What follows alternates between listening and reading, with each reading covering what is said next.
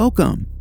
Whether you believe in God, or whether you struggle with believing in God, whether you feel close to God or far away from God, seeking Him is the greatest thing that you can do. So thank you for taking time today to do so. We're going to spend some time worshiping, praying, reading scripture, and reflecting. If you're able, free yourself of distractions. Sit down and turn that phone off. Calming our bodies and minds is not only relaxing, but it reminds us of our own limits and that a non-physical God is sought in non-physical ways. What matters most is that this time is set apart, so once you're ready, let's begin. Close your eyes, take a breath. You're about to speak to the Creator of everything. And while this might seem like meditation, it's not, because meditation is turning inward into yourself, while prayer is intentionally reaching beyond ourselves to the source of everything. We're reaching into the void, and what will happen is unknown. But isn't that where the adventure is? Now speak out loud or in your mind. God's not limited to what is spoken. He knows your deepest thoughts, of course. What's important is that you express your intentions to Him. So you can say something like this: God, how do you feel about me? How do you think about me? And is it okay to ask that? Take a moment and express these thoughts to God in your own way.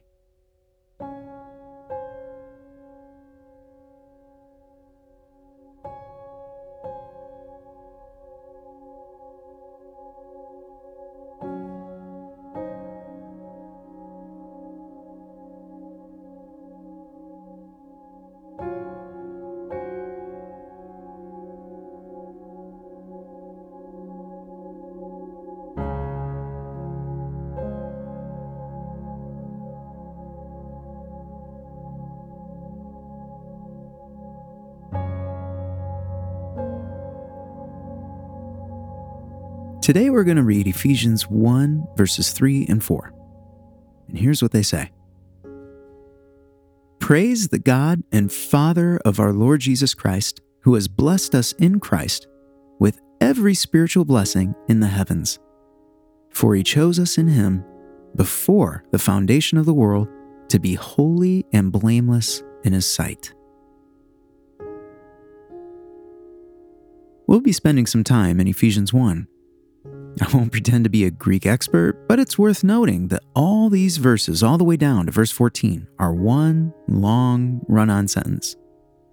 They express an idea about Jesus. It's almost like Paul is looking at a diamond, and as he rotates it, the facets look slightly different from each angle. But it's still one diamond. Paul lavishes praise on God. His mind seems captivated and carried away by Christ, and ever surprised by God's methods. In Paul's mind, things just get better and better the more we know God. He is better than we could have imagined. But let's not get ahead of ourselves. Time will let us get there, but for now, verses 3 and 4. Praise the God and Father of our Lord Jesus Christ. Jesus has a father, and He's your Father.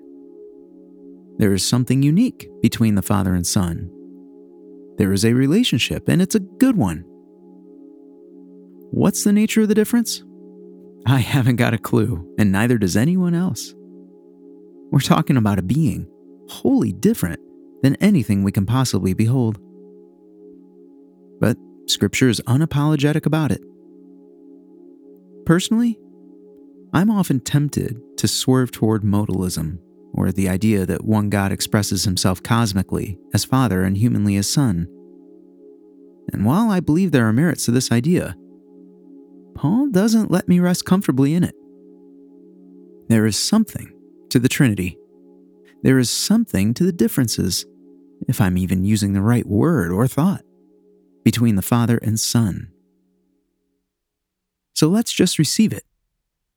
Isn't it a wonderful thing to have the God we do? Not a distant, self-absorbed, static, unfeeling being, Far from it. We have a dynamic, relational, moving, feeling God who's done an incredible thing. So on to verse 4. He chose us. And when did he choose us? When we had faith? When we were born? When Christ was crucified? When he created the universe? As mind-numbing as it is, it was before the creation itself. Is before even the right word? There was no time before matter. So even now, we're far outside of our capacity to understand. But he chose us. You. He knew you and chose you. Some don't like this idea of God choosing. It's easy to immediately jump to the question, but what about those he didn't choose? And time will address it all. But for now, just accept what it says. It does not say he chose you and ignored others. It simply says he chose you. You are chosen. Your standing with God could have been left up to you. And we all know the darkness in our own souls. No. God is a preemptive God. God had it all worked out before a single thing was created. It was his good plan to bless you with every spiritual blessing in the heavens and to choose you to be holy and blameless in his sight. Are you there yet? Are you holy and blameless in his sight? Well, in Christ you are. Your behavior may not reflect it at the moment, but you are subject to a God-sized force that is greater than all your self-destructive behavior. God has chosen you. You had nothing to do with it. Why? Well, because he's that good. And nothing will stop him from lavishing you with every spiritual blessing in the heavens.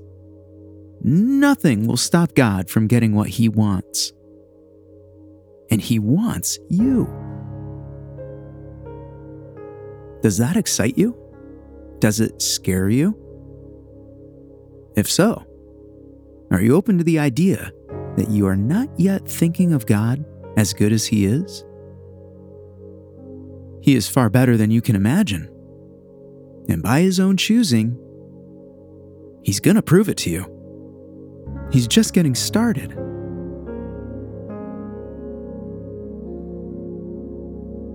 God, is it true that you think this well of me? I think so poorly of myself that it's hard to believe. But it's more important to accept your assessment than my own. Thank you for choosing me. Thank you for being good.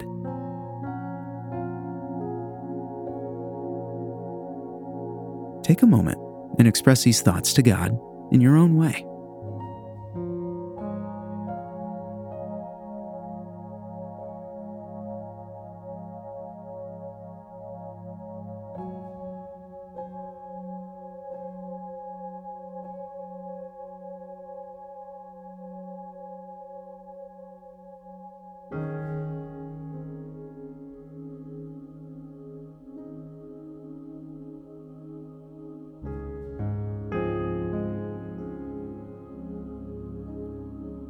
Thank you for taking this time.